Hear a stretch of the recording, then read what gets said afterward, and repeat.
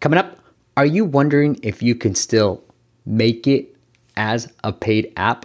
Well, I break down the category, the release date, and the price points of the top 500 paid apps.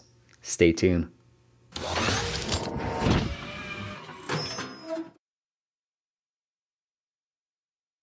What is up, App Nation? It is Steve P. Young, founder of App Masters, the place you go when you want action-packed content in the app business. And today I want to talk about a topic that I get a ton of questions about. Now, when people come with me and want my marketing help and they've got a paid app, I tend to get a little scared. I'm like, whoa, hold on. It's really, really difficult to make it work as a paid app.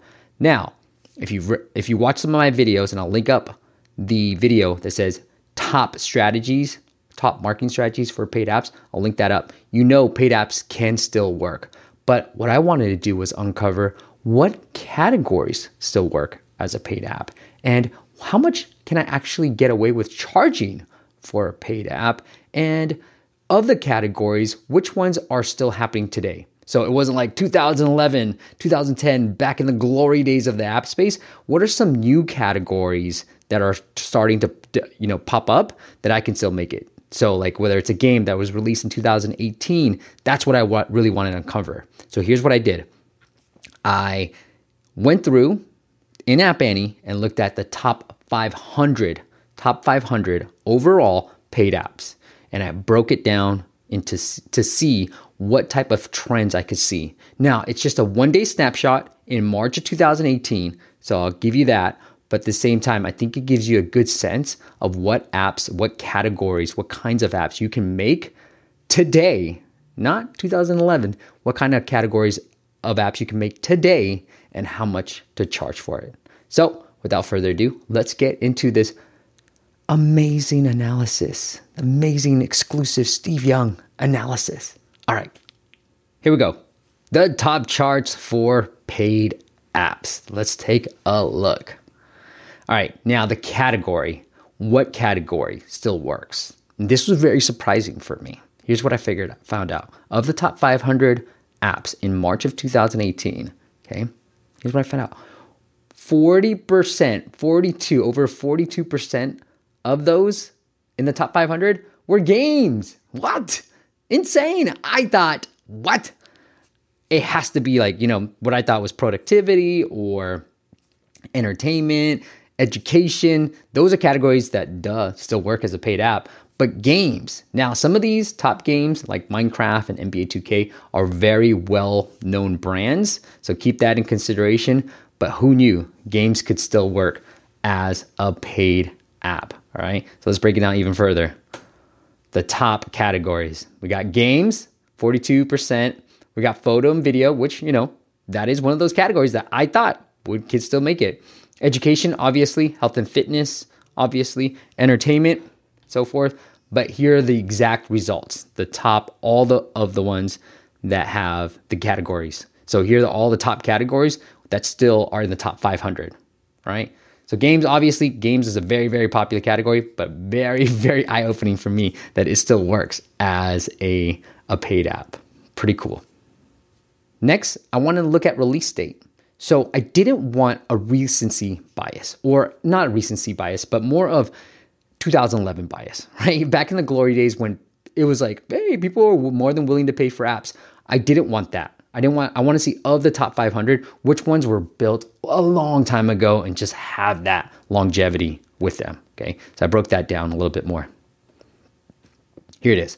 So I did a reverse navigation. So here are the ones that are the most recent categories that have the most recent release dates, okay?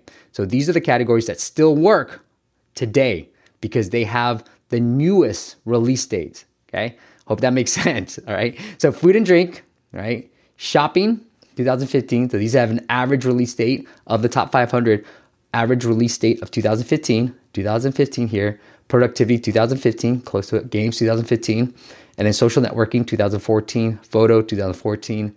So like navigation and use, these are things that I would stay away from. These categories I would stay away from because usually you have already built an app. You've built a brand name, you built some longevity within the app, and those categories are a little bit harder to break out of. If you're trying to break out of it in 2018, it might be a little bit more difficult because some of these top 500 apps in these categories have an average release date that's a lot older, right? That's what I was really trying to figure out with this particular slide. Next, price points.